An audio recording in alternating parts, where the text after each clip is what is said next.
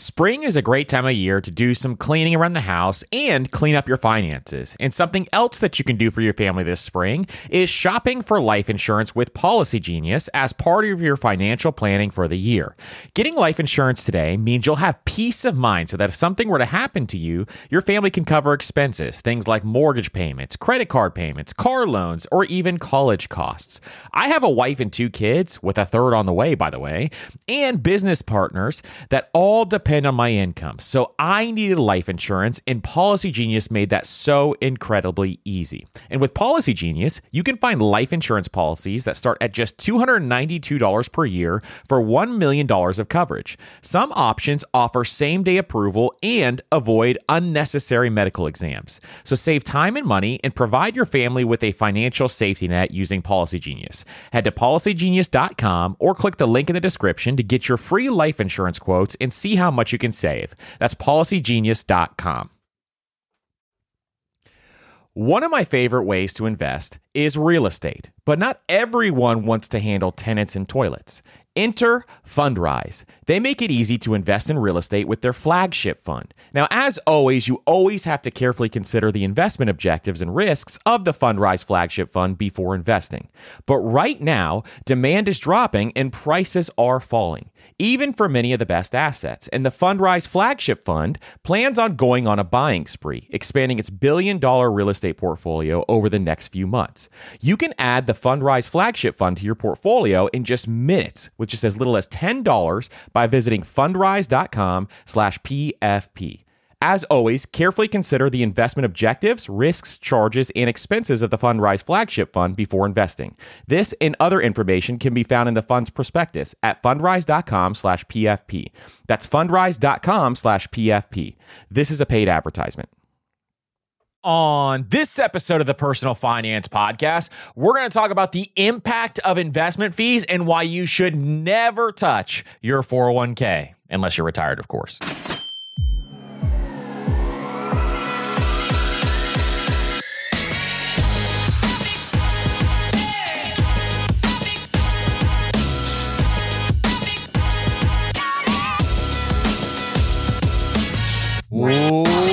What's up, everybody, and welcome to the Personal Finance Podcast. I'm your host, Andrew, founder of MasterMoney.co, and today on the Personal Finance Podcast, we're going to be going through a money Q&A of a bunch of your questions.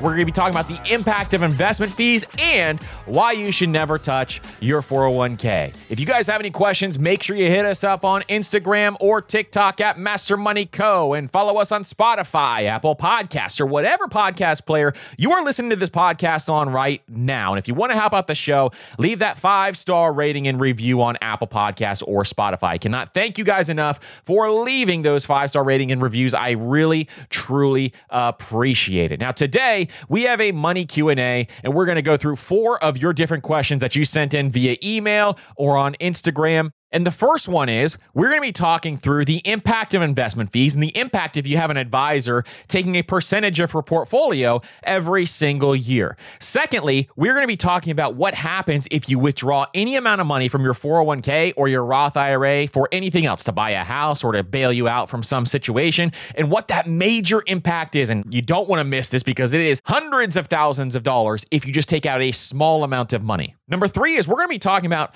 how do you actually will down your HSA, or what happens to your HSA when you pass away. And then number 4, we're going to be talking about how to pay down your mortgage faster. We're going to talk about the difference between making extra payments or principal-only payments and how powerful this can be if your goal is to pay down your mortgage. So we are action-packed today on Money Q&A. Really excited to share this with you. So without further ado, let's get into it. All right, so this one is from Instagram. So can you do a podcast from making extra payments versus paying down towards principal? So what this is talking about is this person specifically is looking to accelerate their mortgage pay down. And there's a couple of different ways that you can do this. One way is that you can make extra payments, and we'll talk about the implications of that. But at the same time, you can also pay down towards your mortgage principal. So normally when you make a payment on a loan, the lender applies part of your payment to the interest and then part of the payment to the principal. So you can notice when you buy a brand new house, it looks like you're paying most of your mortgage down towards the interest, and it's a very frustrating thing. Well, lenders are smart about this. The reason why they do this is because the average person leaves their house within 7 years, so they want to collect their interest up front. So they front load the interest on your loan so that you have to pay that interest up front, and then as you progress down the line, then you're paying more and more towards principal. This is a very important distinction to understand. So a quick example, let's say you have $10,000 at a 6% interest rate and you have a payment of $111, then $61 potentially would be going towards principal and $50 towards interest. But as you buy a brand new house, for example, that difference is going to be way more front loaded towards interest than it would be that principal. Now, every time you make a payment, it's going to split down to whatever the amortization schedule states that it should. But if you make extra payments, you can also make those extra payments to principal only, meaning you're actually paying that mortgage down and reducing that mortgage so that you can actually put more value into your house if this is what your goal is. Now, for me, for example, right now, I have an interest rate of 2.7% on my mortgage. I'm not paying that thing down anytime soon whatsoever because that is money where I would rather allocate those dollars towards investments. But if you are someone who does not like debt, you don't want your mortgage payment anymore, you want to get rid of it, you're getting closer to retirement, which is when I would advocate to definitely be looking at doing that. So you reduce your mortgage payment, get rid of it so you don't have that extra liability sitting there. Then that would be a time that I would consider looking at doing something like this as well. Now, how do you make a principal only payment? Because I like principal only payments. I think they really help you bring that mortgage value down. One way you can look at it is there is a system that we talked about with Adam Carroll, and he has a system called the Shred Method. If you haven't heard that episode, we'll link it up down below, where he uses a HELOC to do this. But the way to do this in a traditional sense is you can call up your lender and see how you can make this principal-only payment. Now, some lenders do not allow you to do this. And if they don't allow you to do this, then you can't do it or you have to refinance somewhere else. If you have a low interest rate right now, I wouldn't refinance whatsoever. But if you have a high interest rate, then maybe it's something that you can consider as you do this. Now, a lot of times, what you're going to have to do is you're going to have to contact that lender and ask, what is the process to make this principal-only payment? You're going to walk through that steps. Then when you have those steps in play, then you want to automate this process, because if you're going to continue to make these automatic payments, you want to automate this process so you don't have to manually do it every single time. Instead, you can have all of this automated. And we are very pro-automation on this podcast. We are working on a guide and some courses to teach you exactly step-by-step how to automate all your money so you don't have to think about your money anymore. And so we are very pro automation. So you definitely want to make sure that you automate those extra mortgage payments. Now, one thing you want to note as you do this is you want to watch out for prepayment penalties. If your mortgage provider has prepayment penalties, that is one of the scummiest things that I think they can do. That means they have their best interests at heart instead of yours, which most do anyway. But that is one of the worst situations that you can be in, because they don't want you to prepay your mortgage because they want to collect that interest. And so they have penalties if you do that. And so if they have those fees, if those fees are really high, then I would consider that they just aren't allowing you to do this prepayment thing. And maybe you want to consider refinancing if the interest rate is very comparable or exactly the same. Now, how do principal-only payments reduce your debt faster? So I'm going to give you an example of a car loan, because we ran the numbers on this. For a $15,000 car loan that, say, for example, has a 4-year term of 5% interest. So if you go through, you can expect to pay $1,581.12 in interest if you keep those regular payments until the loan pays off. But if you make that extra payment of $150 per month, you could save $315.60 just by doing that. Now, this may not seem like a big difference, but if you have a mortgage where it's a larger balance, this is a much more dramatic difference as time goes on. And in that episode with Adam Carroll, we talked about you could save up to 6 figures on interest payments just by doing something like this. Now, another thing a lot of people like to do is bi-weekly payments. So if you haven't heard about this before, this is why we talk about the 3 paycheck months, is they make bi-weekly payments, meaning that they are making payments on their mortgage bi-weekly. And what happens when you do this is that over time, you're going to make 26 payments per year instead of 24. So you save an additional 1 month on your mortgage, and you can knock off an extra month by making those bi-weekly payments. But when you make bi-weekly payments, most people may not realize this. When you do that, you're actually making the payment on the principal and interest. If you do that, you want to see if there's a way that you can actually reduce your principal instead of just doing it on principal and interest. But if you want to reduce the timeline of your mortgage, you can reduce it by 5, 6, 7 years just by making those bi-weekly payments. And here's the impact of those extra mortgage payments. So say, for example, someone has a $200,000 mortgage at a 6.5% interest rate, and the principal is $1,264. Here's what happens if you actually make extra payments. So if you make the minimum every single month over a 30-year mortgage, you're going to pay $255,089 in interest on that mortgage. If you make 13 payments a year, which is the biweekly payments, your payoff would reduce down to 24 years and 1 month.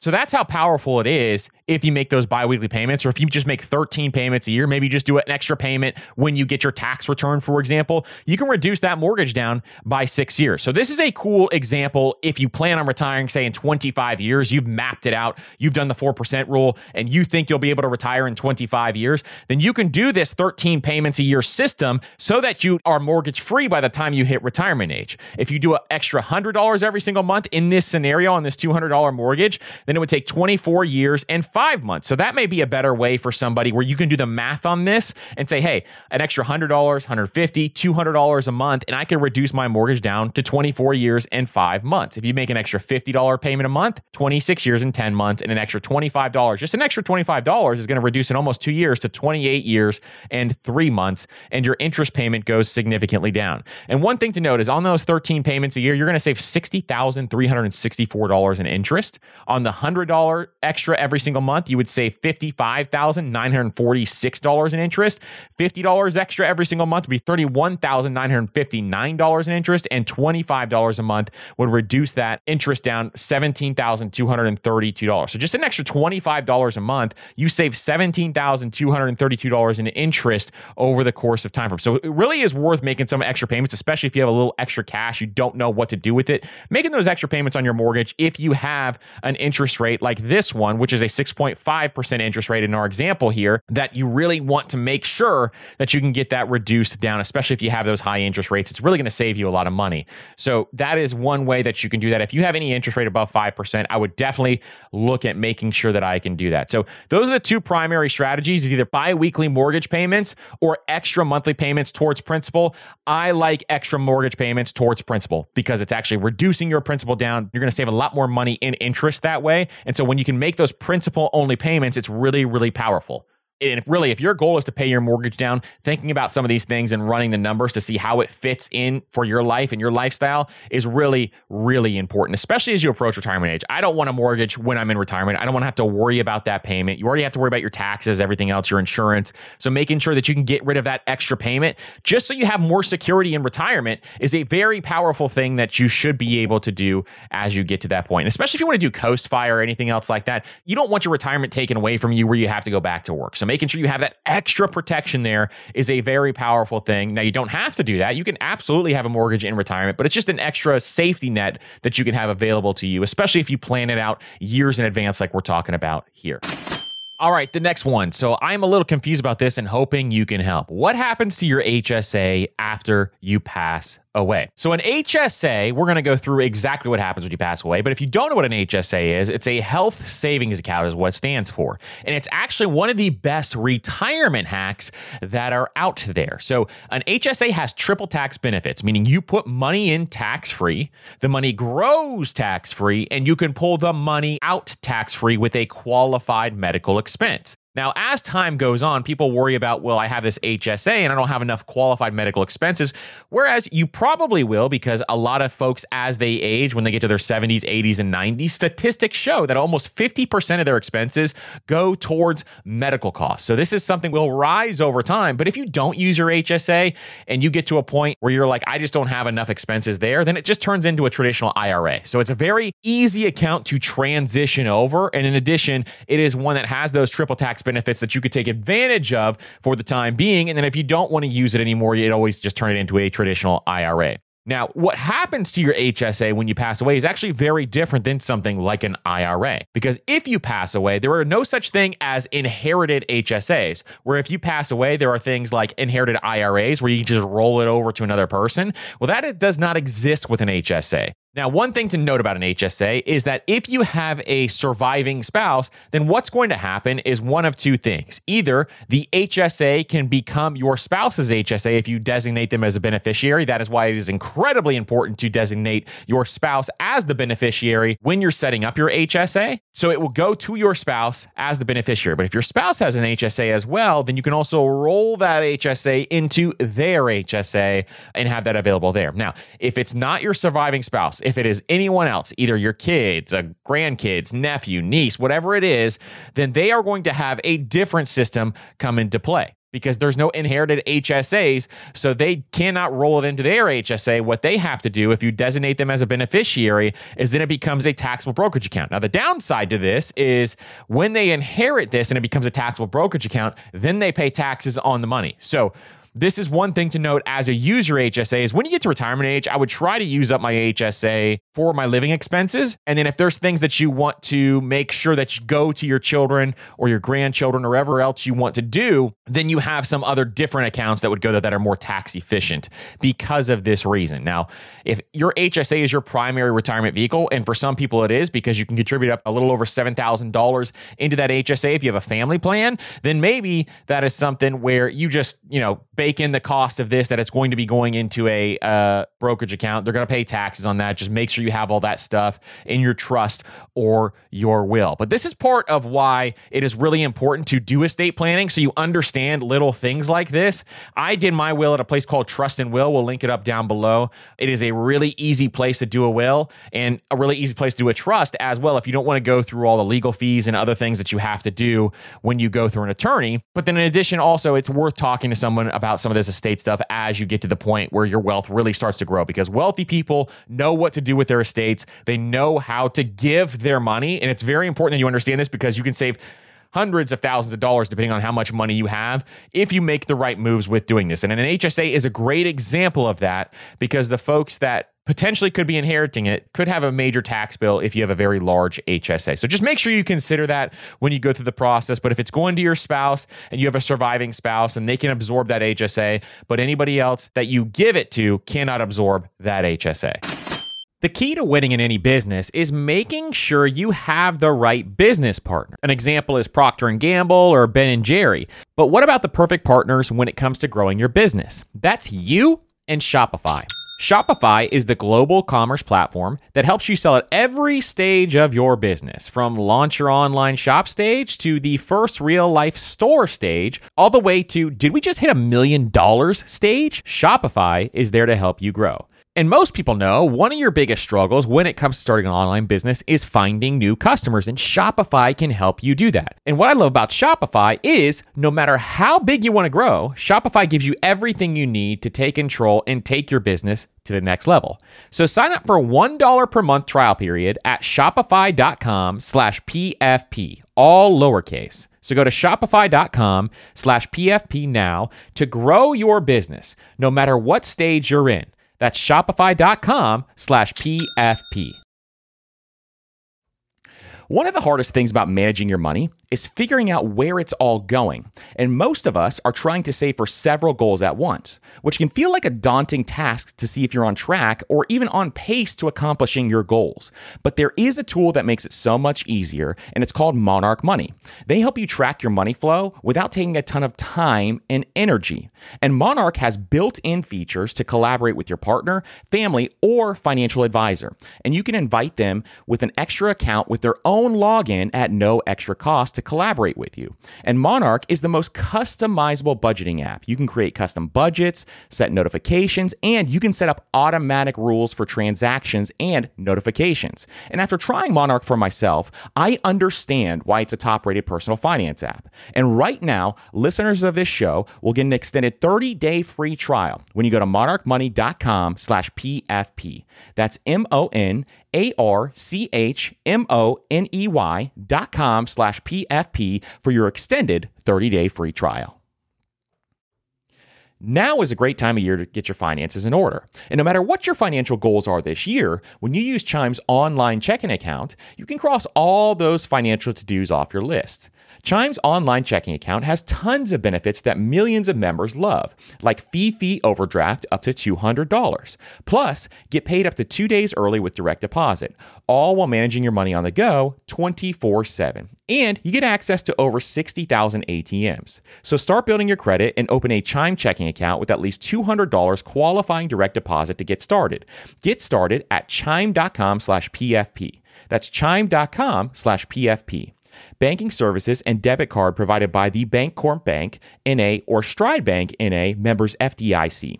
SpotMe eligibility requirements and overdraft limits apply. Early access to direct deposit funds depends on payer. Out-of-network ATM withdrawal fees may apply. What are the implications of withdrawing my 401k for a down payment on a house? Now, I cannot stress this enough that this can be one of the most irresponsible things that you can possibly do. Yet too many Americans actually withdraw from their 401k for things like a down payment on a house, or maybe they need a new car, so they steal from their 401k or their IRA or their Roth IRA to do just this. But what I want to go through here is the math of this decision and what is actually happening here. Because what you're actually doing, if you do this for a down payment on a house, and way worse if you do this for like a car or a boat, which is a depreciating asset, but if you do this for a down payment on a house, what you're doing is trading a good asset, especially if you're investing in something like index funds and ETFs, for a historically poor asset, which is your personal residence. Now, real estate is obviously amazing if you're investing in real estate because you get to utilize a bunch of different things, including your tenant is paying your mortgage. It is leveraging a lot of those costs. But when it comes to your personal residence, it is a subpar asset at best. And we've run the numbers on this when you look at the episode called Buy versus Rent, and we kind of go through all this. I can do an individual episode if you want me to do this, where you do total cost of ownership, TOC, and figure out how much it actually costs for you to buy a house, and you'll figure out it is a subpar investment at best. Historically, homes across the country have returned 4%. Now, this is location dependent. I understand that, but at the same time, you have to know that this is not a good asset to be buying. So you're taking money out of a good asset, a tax efficient asset, and then putting into an asset that has subpar returns historically. That's the first thing to understand.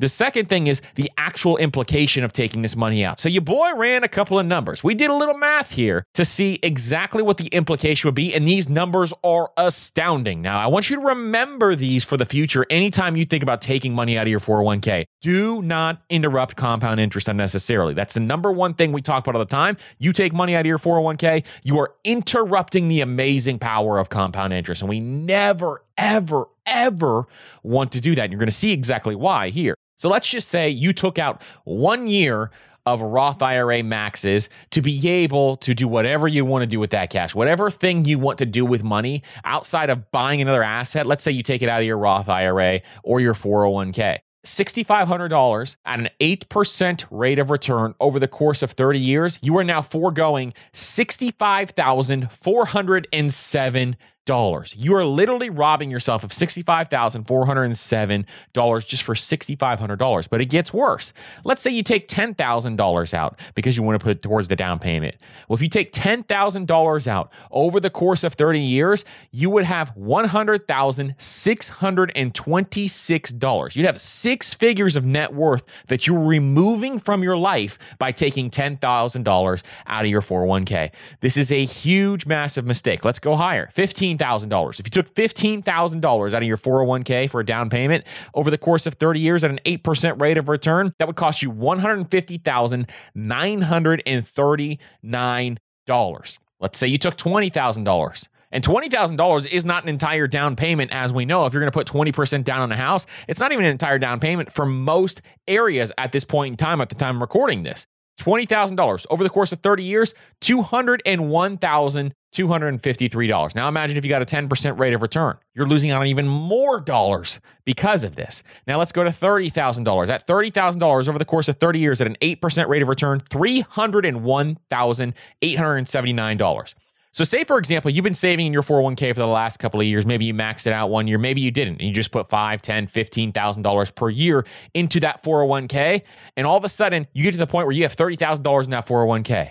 But that brand new house rolls around. It has everything that you want. It's got the wraparound porch. It's got a big backyard for your kids to play in. It's got the brand new swimming pool. It's got the man cave or the she shed or whatever else you want outside. And you want to pull $30,000 out of your 401k to be able to purchase that house. Well, if you do that, if you make that decision, you are foregoing $301,000 of net worth when you retire. This has massive implications of interrupting compound interest. And if you take it out of that account, it can truly be a detriment on your money. In addition, when you take it out of a 401k, you also have to pay taxes on that money. And if you are removing it from a 401k early, you're going to also have to pay a 10% penalty. So it's an even greater implication to what you are doing with your money, where your $30,000 will be taxed and you'll have a 10% penalty. So you're going to lose $3,000 in that 30, and then you're going to be taxed on that money as well. So this is a major problem to do this. Now, in a Roth IRA, your contributions can be withdrawn. Your contributions, not the growth of your money, but your contributions can be withdrawn penalty free. And you've already paid taxes on that money, so you don't have to pay taxes on that money. But when it comes to your 401k, and I almost don't even want to tell you that because I don't want people interrupting compound interest unnecessarily. But when it comes to your 401k, that is money where it is going to dwindle down because of the taxes and the 10% penalty just for a subpar asset at best. And the implications at $30,000, as you can see, $300,000. So I encourage you not to do this in almost every single scenario unless it's a complete emergency where you're facing bankruptcy, or obviously if you have a medical emergency or something along those lines and you don't have the funds to cover it, fine. But if this is for something that you want, not something that you need, then this is a major problem for your future wealth building journey. All right, so the next one is I've been talking to advisors and interviewing various advisors. They all seem to have a great plan in place, but how do investment fees actually impact your portfolio, especially when it comes to financial advisors? So this is a fantastic question, and we have an episode where we kind of break down the crazy impact of fees and how fees can absolutely destroy your wealth building ability.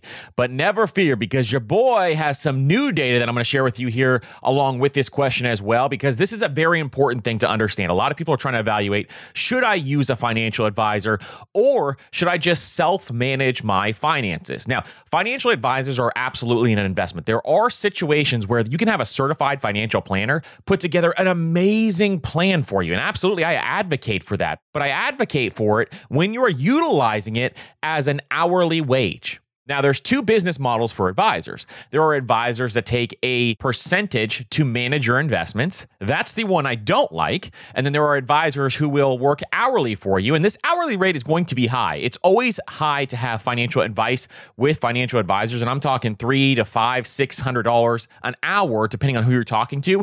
But that is significantly less than them actually taking a percentage of your portfolio. This is really important to understand here. You may pay $5,000, $6,000 for an advisor to talk to them at an hourly rate, but at the same time, that is going to be way, way less than having this fee structure in place. Because let me show you the impact of fees if you have them in your investment portfolio.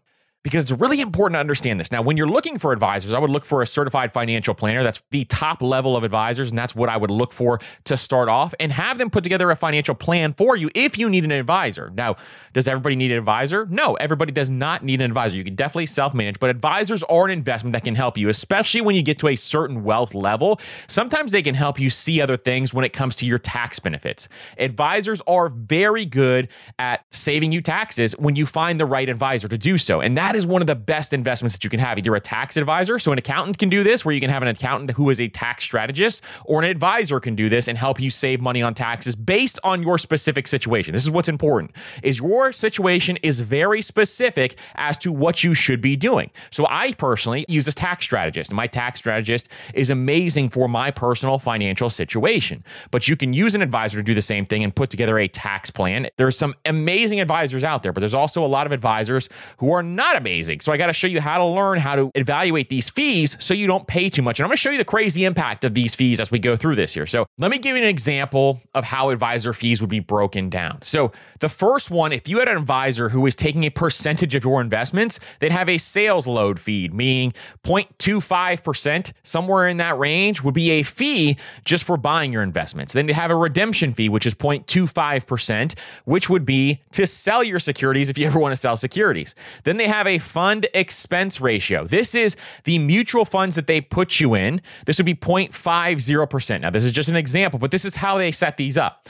And then they have the management fee of 1%. Now, this would be a 2% fee in total on your investments. This is a massive fee. I need you to understand this. A 2% fee is massive. It doesn't sound like it's a lot, but I'm going to show you why it's a lot in a second. Even a 1% fee is massive in comparison to being able to go out and find a robo-advisor, or you can go out and just invest in index funds and construct your own portfolio itself. This is why we created Index Fund Pro for $99, because if you have $99 available to you, you can learn how to construct your own portfolio based on your risk tolerance and a bunch of other factors. So let's say, for example, that you contribute $10,000 per year over the course of 40 years, and you got an 8% rate of return. Here's how much 2% fees would impact you. $1.1 million is how much in fees you would pay over the course of that 40 years just by investing those dollars. Now, this is where the real power comes in. This is what you really, really need to understand. And if you haven't heard our episode where we talk about fees, we have way more information like this in that episode. We will link it up down below in the show notes so that you can check that out, because it's really important to understand this stuff. But I'm going to lay out for you fees paid and how much this would reduce the future value of your investment. Meaning that if you paid any fee whatsoever, how much would that reduce your investment in the future if you didn't pay that fee? Now, paying 0% fees is almost unrealistic. Fidelity has 0% index funds. We talk about those in Index Fund Pro. We talk about them on the Master Money YouTube channel. But Fidelity does have 0% fees. They don't have a long history of track record. FZROX would be one example of that. And they do have these 0% fees, but really 0% across your entire portfolio is somewhat unrealistic right now. Now, fees are being reduced for the average investor like you and I, and this is a good thing for us because we don't have to give away more of our earnings to someone else. Instead, we can keep those earnings and allow them to compound over time. But this is the reduction in future value, because if you look at this, you're losing your value that you've contributed, you're losing the value of compound interest, all of these different things. If you paid a 0.03%, which is very common for an index fund or ETF, for example, VTI, Vanguard's Total Stock Market Index ETF, has a 0.03% expense ratio. Then your reduction in future value would be 1%. This is a really low fee. And so 0.03% reduces your future value by 1%. I want you to wrap your brain around this. So that would be an example of an index fund. Let's say you got a robo-advisor though. So a robo-advisor would be something like Betterment or Wealthfront or Vanguard Advisors, or Fidelity has advisors now. 0.25%, which is still a very low expense ratio. If you don't want to have to manage your own money and you want somebody else to do it, you want to use artificial intelligence or some other things to be able to do this, this is a fantastic way to do it at a low cost rate. So 0.25% from a robo-advisor reduces your portfolio value, the future value of your portfolio, by 9.5%. That's just 0.25%. So imagine what 2% is going to be when we get there. 0.50%. This is something like an actively managed mutual fund will charge something like 0.5%. If you're self-employed,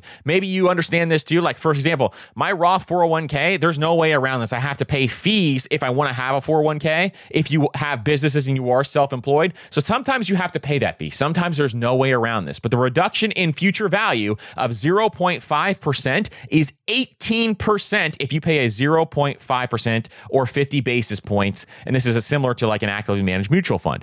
0.75%. Maybe you have a 401k option in your company's 401k where you have mutual funds and you're paying 0.75%. Or maybe you're paying that in something, or maybe you invested in mutual funds and you're paying that in mutual funds. This reduces your portfolio's future value by 26%. Just 75 basis points. 0.75% reduces your portfolio by more than 25%. 26% to be exact. that is absolutely amazing. So let's see if there's a 1% fee. If there's a 1% fee, this would be traditional for like a financial advisor. If you have a mutual fund that has a 1% fee, you need to reconsider that because it's a massive differential there. So a 1% fee would be something like a financial advisor has 33% reduction in future value of your portfolio. This is massive stuff we're talking about here. And this is why investment fees are a 6-figure to 7-figure decision by taking on something like this. Then we have 1.50% when it comes to your investment fees. That'd be like a financial advisor as well. And a lot of financial advisors, you got to see how they stack these fees up, because if you have an advisor who is stacking fees or hiding fees where you can't see them plain and simple, you need to understand this before you get started. So you need to understand every single fee, the little fees, the big fees. You need to have them explain all of it and then read through it. You can trust them, but you need to verify it yourself as well. So 1.50% would be a 45% reduction in future value of your portfolio. And then a 2% fee would be a 55% reduction in future value of your portfolio. Over half of your hard-earned dollars that you worked for would be completely gone because you had a 2% fee paying a financial advisor who is probably investing in things you would already invest in. I've talked to a number of financial advisors before, and I say, hey, what are some of the things that you invest in that would maybe be a little different than what most people would invest in? They say, oh, we're investing in blue chip stocks. Guess what has blue chip stocks in it? The S&P 500 is all blue chip stocks. Or you ask them, hey, we just buy companies that have a really long track record. Guess who else does that? Index funds do that for a 0.03% fee. So if they say things like that, then it's not really going to help you. But if they can help you put together a financial plan, a plan in place that's going to help you save on taxes, it's going to help you put in place an amazing trust, it's going to help you make some moves that you wouldn't be able to make on your own. That money is worth it. And that is an investment. But if they're just taking your money and they're investing it in things you would already invest in if you just bought an S&P 500 index fund, that's a problem where you're losing 55% of the value if you would have just done it on your own or used a robo-advisor. So making sure you see the difference there. I want you to think through the difference on what that means for you and your portfolio as you make this decision, because this decision should not be taken lightly. This is one of the most important decisions you can make in your financial life, because if you make a mistake on this, you could lose half of your portfolio value. Say, for example, you could have had $3 million by the time you reach retirement. You're going to have 1.5, actually less than that if you pay a 2% fee. This is a $1 million decision. Do not take this lightly. Do not take your homework lightly. You should be spending hours and hours and hours on this because it's a $1 million decision. You should be spending more than a 40-hour work week to make sure you're making the right decision. Weigh the pros and cons on this because it's not something you should take lightly. Now, how do you identify fees? There's a couple of ways that you can look at fees. Number one is I like Morningstar. Morningstar has a pretty cool tool where you can see investment fees. I also use YCharts. YCharts is a more pro tool that you can use, and YCharts, we will link it up down below so you can check it out as well. That's where I get all my data when I'm talking through some of this stuff is YCharts. And then number two is Empower, which used to be Personal Capital. So Personal Capital changed its name. It got bought out by Empower, and now it's called Empower, but they have a fee analyzer tool. So when you link up all of your accounts inside of Personal Capital, and this is where I track my net worth also, but when you link all of your accounts inside of Personal Capital, which is now Empower. So when you link them up inside of Empower, I'm still getting used to saying that name. Then what you have to do is it will actually evaluate all your fees for you and tell you, hey, what are your fees across all of your portfolio? So you can see actually how much you're paying every single month in fees. And then you can plug those numbers in and see what the future value would be of that portfolio as well. So that's another cool way to look at that. And there's a bunch of other investment fee calculators out there, but just making sure you pick the right one. Morningstar is a very credible source when it comes to mutual funds, index funds, ETFs, so that you can see the fee and all sorts of other investment data that you want to look at. So this is very, very important to evaluate what you are doing when you look at financial advisors, because you do not want to make a mistake on this. You can see why, because this is hundreds of thousands, if not millions of dollars at stake if you don't do your homework.